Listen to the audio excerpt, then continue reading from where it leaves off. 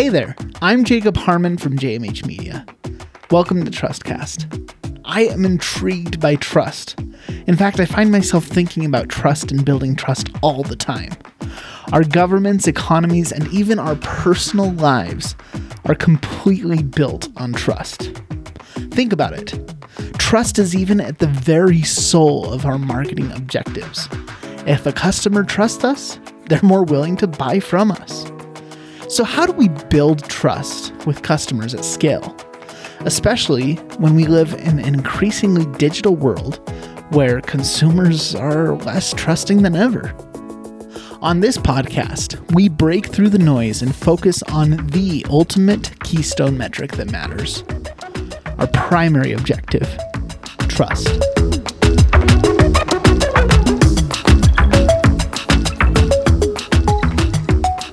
Thank you so much for joining me today, Zoe Scher. Is that how you pronounce your name? I should have asked that before we clicked the record button. Yeah, Zoe Scher. Sharing is caring. That's what it's all about. That's an awesome last name. I kind of wish my last name was an actual verb. I think that'd be cool. It's been very useful in my career because before I started a marketing agency, I was a kindergarten teacher. So it was, wow. Okay. Oh, Miss Scher loves sharing and Miss Scher loves caring. And then now that I'm in marketing, it's all about sharing that post and everyone just thinks it's my made up name, but it's my real name. Wow, that's crazy. And since you mentioned it, going from a kindergarten teacher to marketing professional, how does that work? And what skills transfer there? How was your journey getting into marketing? Yeah, that's a really commonly asked question because it does seem totally unrelated. So I have a bachelor's degree in English literature and also a Bachelor of Education. And it was always my intention to become a teacher because I love literature and I wanted to open children's worlds up with learning new ideas and meeting new characters and immersing themselves in other worlds. And essentially, I didn't like being a teacher and decided to go back to business school. So I got a master's in business. And no one understood why I was there. And I was just like, maybe I'll start a tutoring company, or maybe I'll, write a book or something. And by the end of the school year, at the end of my master's program, I was basically telling everybody what to do. Basically, a bunch of my classmates that started businesses, and I was like, no one's going to understand this. You have to make this more simple. Have you actually spoken to someone who would use this product or service? And I realized that marketing is an intersection between education, literature, and business. And I fell in love with it because it really is about translating someone's big vision into something that's more consumable, more bite-sized. And especially if there's something good behind it, social good behind it, then it's something it's a pleasure to sell and to teach people about. Yeah. So I've never thought about the intersection between marketing and education. I don't know why. It's super obvious. I mean, basically what you're doing is you're educating customers about your brand or your product. But I'm actually an education major myself. I went to school for Spanish teaching, and I never actually ended up teaching. I also got a degree in computer science, and that pays a lot more. And so I ended up more in the computer field. But that's super fascinating to me, that idea of education. And I've heard it said that you don't really know something unless you can explain it to a 5-year-old. Unless you can dumb it down to that level. So have you found that background in education and being able to work with kids useful in your marketing career? Yes. Short answer. Yes. A million times over in so many different ways. And another expression people say is keep it simple, stupid. Sometimes people use jargon and try and make things sound much greater than they are. And usually people can detect that pretty quickly. There's a lot of kids who, I remember this one kid coming up to me when I was teaching being like, Miss Scher, you have a big red dot on your face. And I was like, yes, it's called a pimple. Thank you. They're just so honest. They're so honest. And then all these grownups are just like tiptoeing around, pretending they know what each other is talking about.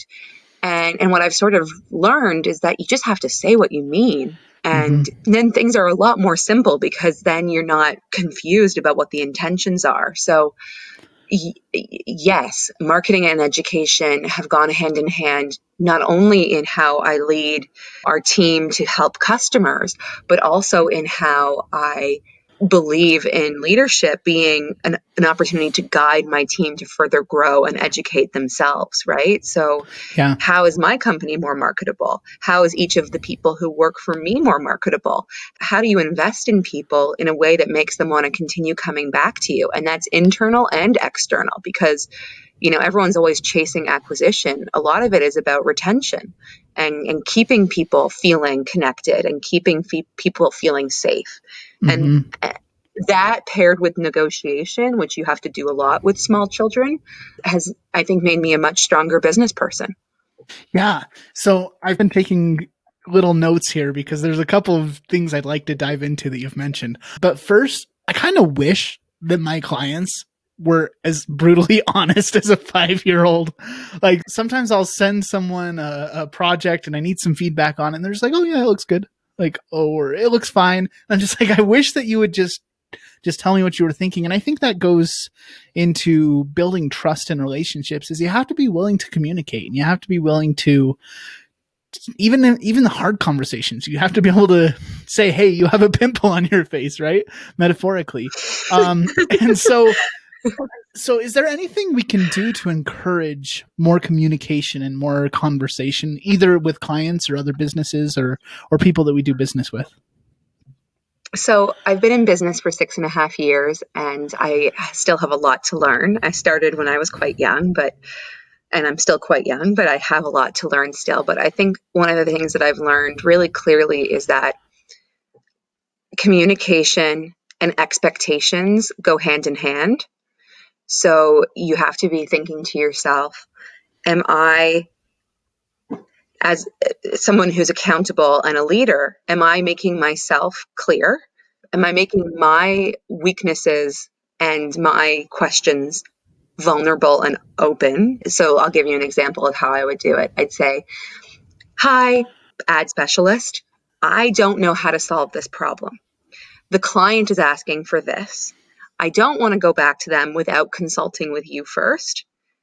And I'm nervous that the client's going to take advantage of me if we don't have a really simple explanation. And you're really, like, actually quite smart, smarter than me in these areas of running ads and marketing. I'm not a technical marketer, but I feel kind of embarrassed that I'm your boss and I don't know how to do this. Uh-huh. What can we do together to get to the best outcome so that I am representing the company well and you're proud of the work that you're doing because it's going to get results? And I find that when I lead in that way, I need like I'm saying, I need a solution.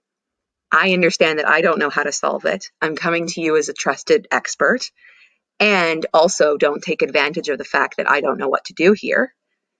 It's that combination of how you come to someone with a request and how you demonstrate how you want to be spoken to, and how you're willing to show up even when it's uncomfortable and you don't know everything.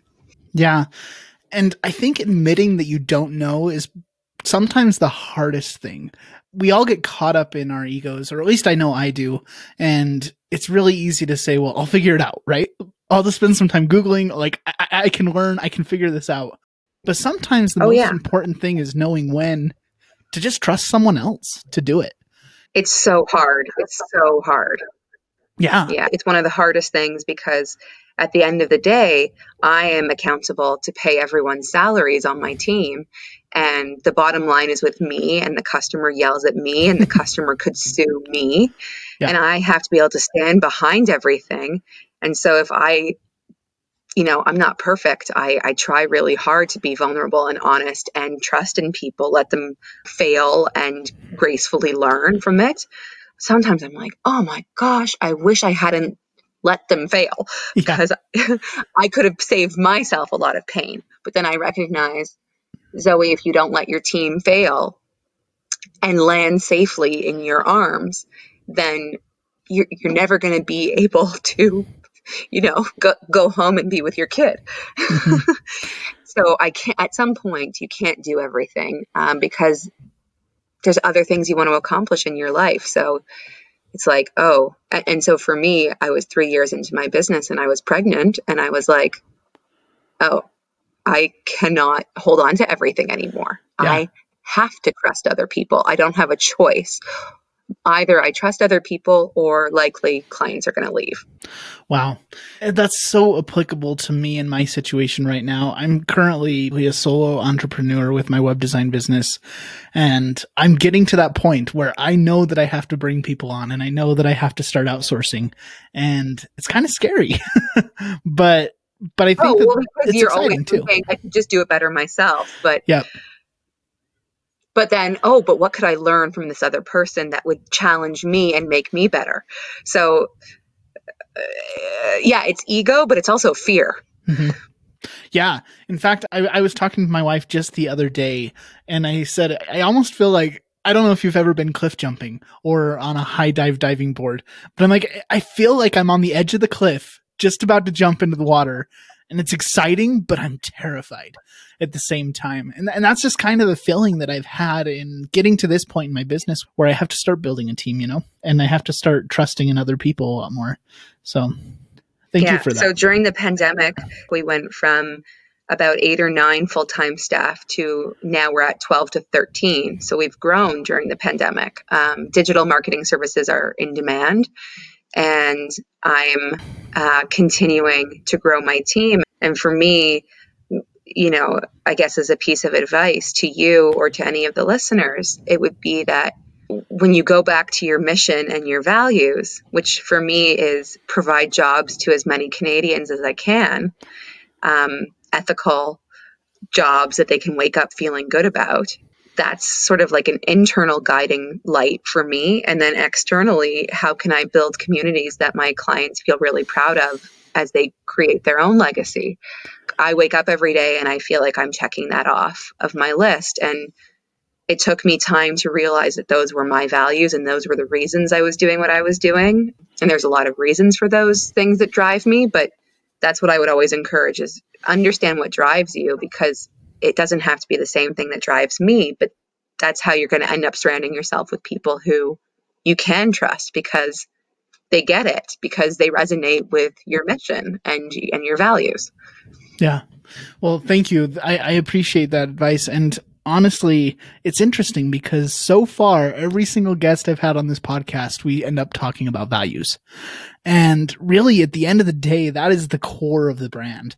And if you have values and you always are going back to those values, and every decision that your business makes, it's based on those values, that's how you create a powerful brand at the end of the day. So yeah, it's a guidepost, and we don't do any social media marketing work unless somebody is willing to invest in that type of work, because I'm not going to post something in a vacuum that doesn't go back to serving a wider mission. So you can say, we're going to post something according to a desired brand metric, like we need to acquire this many followers in order for this many people to enter the pipeline, blah, blah, blah. But at what cost, right? Like, do you really is what you want 20 cents a click, or is what you want 20 cents a click with a person who is connected to your company's value, purpose, and mission? Mm-hmm. Because ultimately,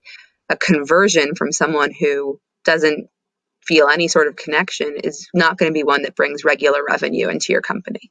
Yeah. So true. It's going to be, unless you're selling socks and you just need high volume and it doesn't matter that you're not connecting, but even a sock company probably will get repeat customers more likely if the sock company is telling a story that is in line with a consumer's, interests and things that they want to contribute to in the world. Yeah, it's interesting that you bring up socks because I actually have a perfect example of a sock company that's doing something right, um, which is interesting. But everyone has feet, right? And so you'd assume that a sock company doesn't really need to care too much because, well, shoot, everyone has feet, or at least most people have feet, and so let's just market to everyone. But something that's interesting, Yeah. I don't know if you ever heard of Bombas socks? I haven't, but now I will look them up. They advertise on a lot of podcasts, which is how I learned about them. But the interesting thing that they do is Bombas socks. Every sock you purchase, they donate a pair of socks to a homeless shelter. Because I guess Wonderful. socks are one of the most in demand thing in homeless shelters, which I didn't know either. Oh yeah, people are their mode of transportation is their feet, and they're Yeah. wearing out their shoes and socks regularly. Yeah, Yeah. And so I think that's a perfect example of how a commodity, something that everyone needs and something that you wouldn't think has a lot of brand value to it, you can yeah. create a really powerful brand around even something like that. So this is what I deeply care about is how are consumers trusting you based on the way you're marketing your brand, and something I struggle with as a marketer, and just like a person who's I think I'm half decent. That can be a little bit contradictory though, because people see marketers in a bit of a suspicious light, and Yeah. they're looking for opportunities, and they want to tell a good story, and they want to position it in a certain way. So again, it really does go back to, okay, well, you're donating a certain amount of money to Black Lives Matter. Well, would you have done that before the social justice movement happened on Mm-hmm. Instagram? Or is it only a decision you're making because, and that can really lead to a brand being attacked and people calling them out and saying, you're disgusting, you're not trustworthy, you're not treating people the way you claim to be treating them, et cetera, et cetera, or to be celebrated. And unfortunately, in today's ecosystem, because of all the suspicion and all the hatred and all the fear, sometimes it's hard to know which company is doing it just to try and gain trust, and which company is doing it with the intention of doing good, no matter how many followers they gain. Mm-hmm. And this is something I spend a lot of time thinking about, because, what comes first, the trust or the following? Yeah. And what do you have to do to get the following to trust you? And like, again, what comes first? So this is the Mm-hmm. ethical dilemma of the marketer, or at least the half decent marketer, the one who has The good some sort ones. of moral center. Yeah, well, I can't speak for everyone, and I can't. Again, there's what's good and what's bad means something different to every single person. So, how do you decide if you're even good or trustworthy? What if I'm not? Yeah. No, like it does become a bit of a mess when you're in marketing, especially. Mm-hmm. Well, and it's not black and white either, Like, I Yeah. think everybody has some good in them. And I think most people, and I think there are exceptions, but most people have good intentions and they want to do good. But their actions don't always align with that, right? And so it's hard. It's Sometimes really hard. It's really hard. None of us should be this is it's like we're becoming Batman, we're becoming vigilantes. You are worth being like you are worth trusting, and you are not worth trusting. uh huh. Your intentions are good, your intentions aren't good. Like we can't be that judge, and yet as Ooh. consumers we are. So it definitely is a bit of a blurry, for me, it's a bit of a blurry situation, and something worth exploring and talking about. And I don't have all the answers, obviously, because if I did, well, that would be quite interesting to see what would happen to me. Um, it's Totally. definitely an interesting topic, though. Yeah. Yeah, that's super fascinating. So, in my question would be to you then, what should come first? The trust should become before the following, right? If I'm understanding you correctly, you should be a trustworthy person before people even know about you or know that you exist. Is that kind of the idea? I mean, that's the hope, but I've gone through enough situations in my career where I was like, I think this is a good client to onboard. I think this person is in line with my values. We've vetted them, they vetted us. It feels like a good fit. And then a few weeks into the job, it's like, oh my God, we're not aligned at all. Our values are not aligned. This work order, although it was laid out with the best of intentions on both sides, it's pretty clear that what you said was your goal is really not your goal. And all you really want from this is a quick turnover to quick revenue. And I'm not saying that there's any problem with wanting revenue, because money is what allows us to give back in many ways, money and time. But that's definitely a tricky thing. If someone can't be like, I would prefer someone to come to me and say, look, Zoe, I have the intention of doing these things, but if I don't hit this goal of revenue by this date, like that would lead to a different marketing strategy than one who would say, I want to build a community first, right? Like there are different strategies that hit goals in different. I just would rather you be honest about what you want. And the order it needs to take place in order for you to be successful, than just try and win me over with your social good side and lie about the money. Like people need to be honest about the revenue that they need to collect from a marketing campaign, right? Yeah. So at this point, 6.5 years into the business, I say, look, I'm going to ask you some hard questions, or my sales and business development team is going to ask you some hard questions about what your goals really are. And then we're going to ask you again in a few days. And then we're going to ask you again in a few days. And then we'll give you a contract to sign. Because suddenly a few days later, they're like, oh, no, these are my goals now. These are my goals now. And you're like, okay, well, that would be that's a growth marketing strategy as opposed to a community marketing strategy. And yes, they need to go hand in hand, but we might do more content and engagement ads first, or we might do, a drip campaign or a funnel first, depending on what the client is after in their goals. Does that make sense, or is that a little too nitty gritty? No, that I kind of want to get into the nitty gritty. I like this. And honestly, so one of the big questions that I have is, what do you do when you figure out that a client is misaligned? Do you ever fire clients because of that? Or is it more of a, okay, let's finish out this contract and then we'll not continue it after that? How do you usually deal with those types of situations when you're not aligned with the client? It's really hard. It is a case-by-case basis, though we do have guidelines and process around what we try and do when something feels misaligned.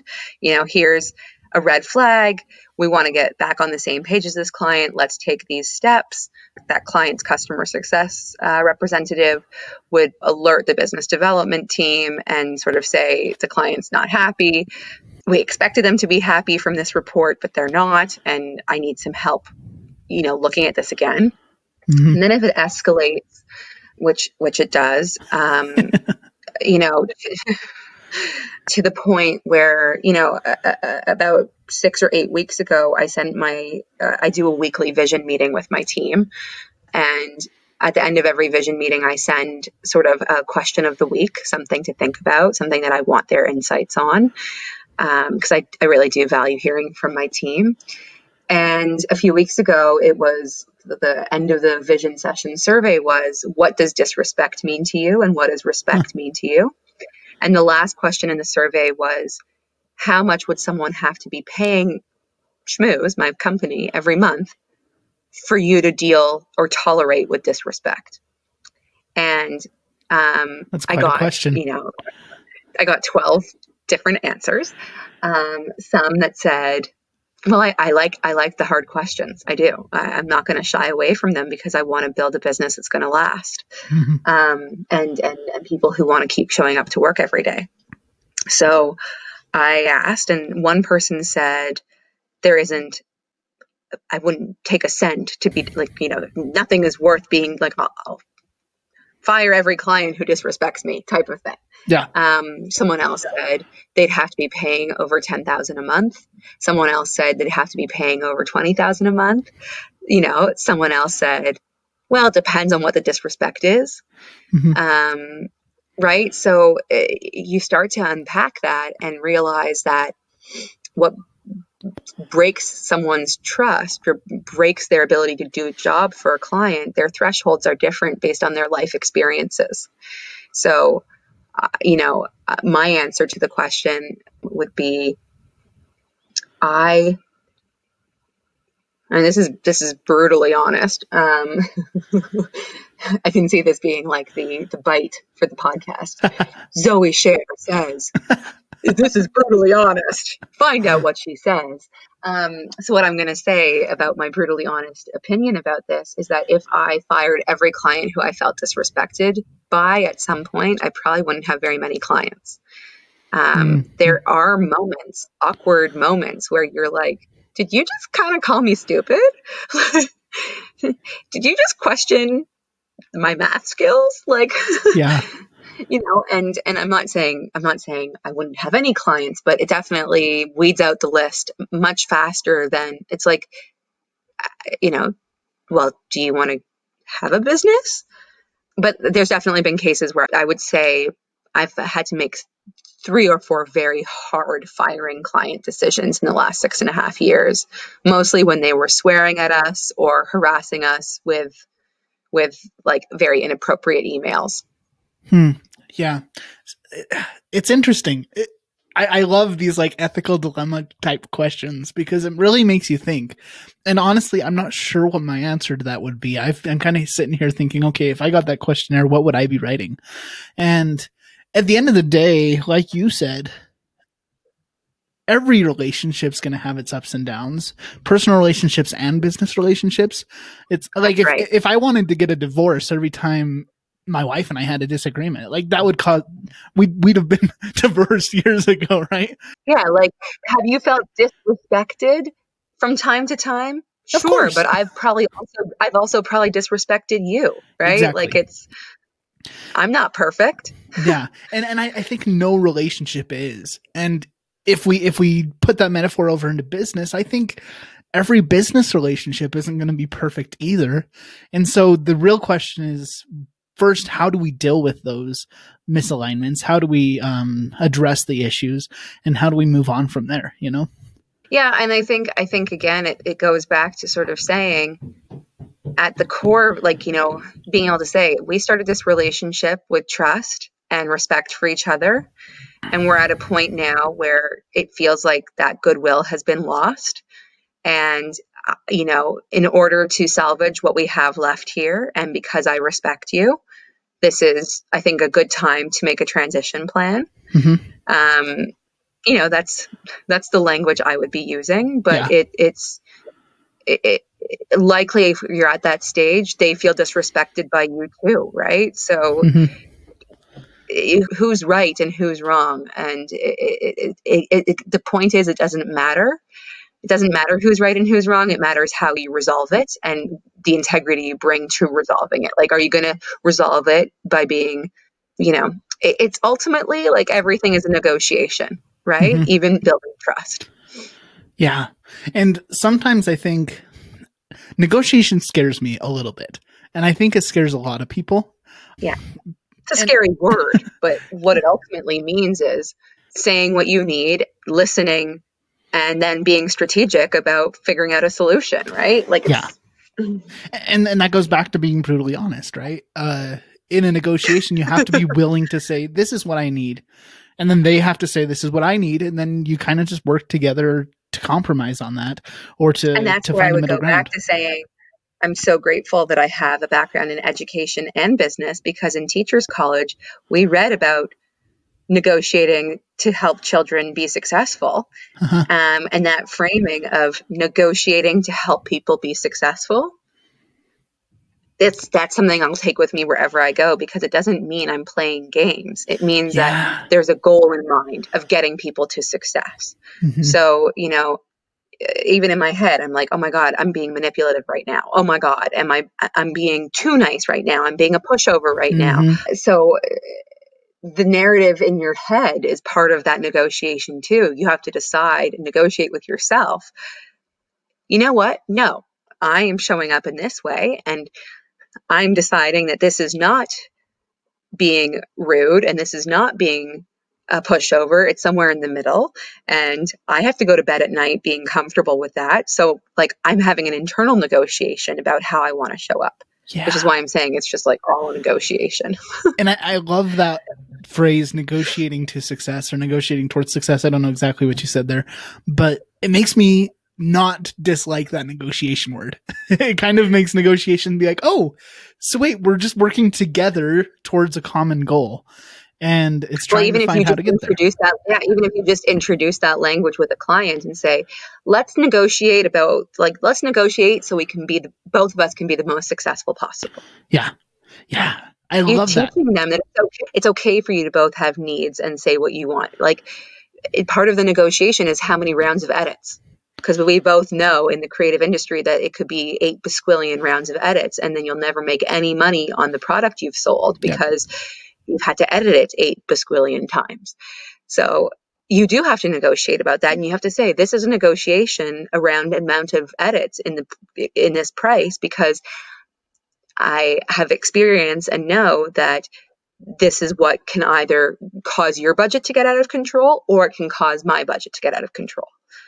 It's both of your budget. It's not just the client's budget. It's your time budget. Yeah. Well, and at the end of the day, it's framing it in, we want this to be win-win, you know? And I think any good business person wants it to be win-win. Yeah. I think a lot of times there are business people that get bad raps, or oftentimes I think of like car salesmen, right? It's like the classic sleazy business person. But it doesn't need to be that way. I mean, at the end of the day, business is providing value for someone else, and they're providing value back to you in return. It's a symbiotic relationship. It's a two-way street. Yeah. And so that's why contracts and negotiation and saying, look, we have a great relationship. It's based on trust and mutual respect, and trust and mutual respect are laid out clearly in a contract. Yeah. This is awesome. I'm loving this conversation. This is great. Thank you. Is there anything that you'd like to dive into in the marketing world? So I'm kind of opening up the doors wide open here, that we haven't talked about yet, or any questions that I should have asked that I haven't, before we kind of wrap things up? I mean, I think the only thing I would say to you or any listener is, don't be so quick to trust the ads that you see. You know, like we've been talking about being the service provider or the client, but what about being the consumer who's seeing this content all the time? As consumers, it is important that we're also thinking responsibly about who to trust and where we're going to put our money. And I think the gift of 2020 is that people are being a bit more discerning about where they're putting their money, because they understand that local businesses are struggling, and they understand, et cetera, that there's a lot of political friction, and they understand all these different things that are going on in the world right now. And so my hope would be that consumers are able to start, you know, there's these like, you know, trust and cause marketing metrics that come out, like how important is this to consumers? Like, the more that consumers care about how trustworthy and how transparent companies are, the more businesses will have to be demonstrating with transparency how they're trustworthy and how they're ethical. So it's on the companies, but it's also on the consumer to decide that it's worth having a closer relationship, or spending, you know, putting their money where their mouth is in terms of their beliefs, to demonstrate to businesses that it is important to be transparent, be ethical, lead with values. So I would just, I guess my final point would be, bring it back to the consumer's responsibility in all of this. Thank you for that. I think that is important. And it's just spending that extra couple of seconds to think about things, right? Instead of just clicking and buying, or going straight to Amazon and purchasing, like try to do a little bit of research. Yeah. And I would say, like, if it is about, you know, clicking and purchasing, there's small things that I've made commitments to. And I'm not perfect, but you know, I have a young daughter, and I really say, if it's plastic, I'd prefer to buy it secondhand, because I'm not going to be perfect. I'm going to get, you know, wasteful containers with Paw Patrol characters on them that get thrown away in a few weeks. But if I, you know, all the yogurt containers with the characters on them, I have to buy those sometimes. So she's like, ooh, yogurt. But but if I can get Lego pieces gently used and know that I'm sparing the environment a little bit of plastic, that gives me a little check mark in my head that I've just done one little thing a little bit better. And there's a lot of things I feel guilty for not doing well enough, but I'm only one person. And if every person just takes a few tiny things, it could really make a difference. Mm-hmm. And at the end of the day, I think it's easy to get overwhelmed with all of the little things we might do that don't necessarily align with our values. But like we said earlier, nobody's perfect, and it's okay as long as we're improving.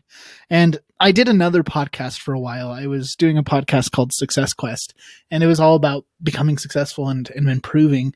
And the big thing that I learned from that podcast was it's not about achieving success, but it's more about the journey, because once you get there, you're going to want to get somewhere else. There's always more that you can get to.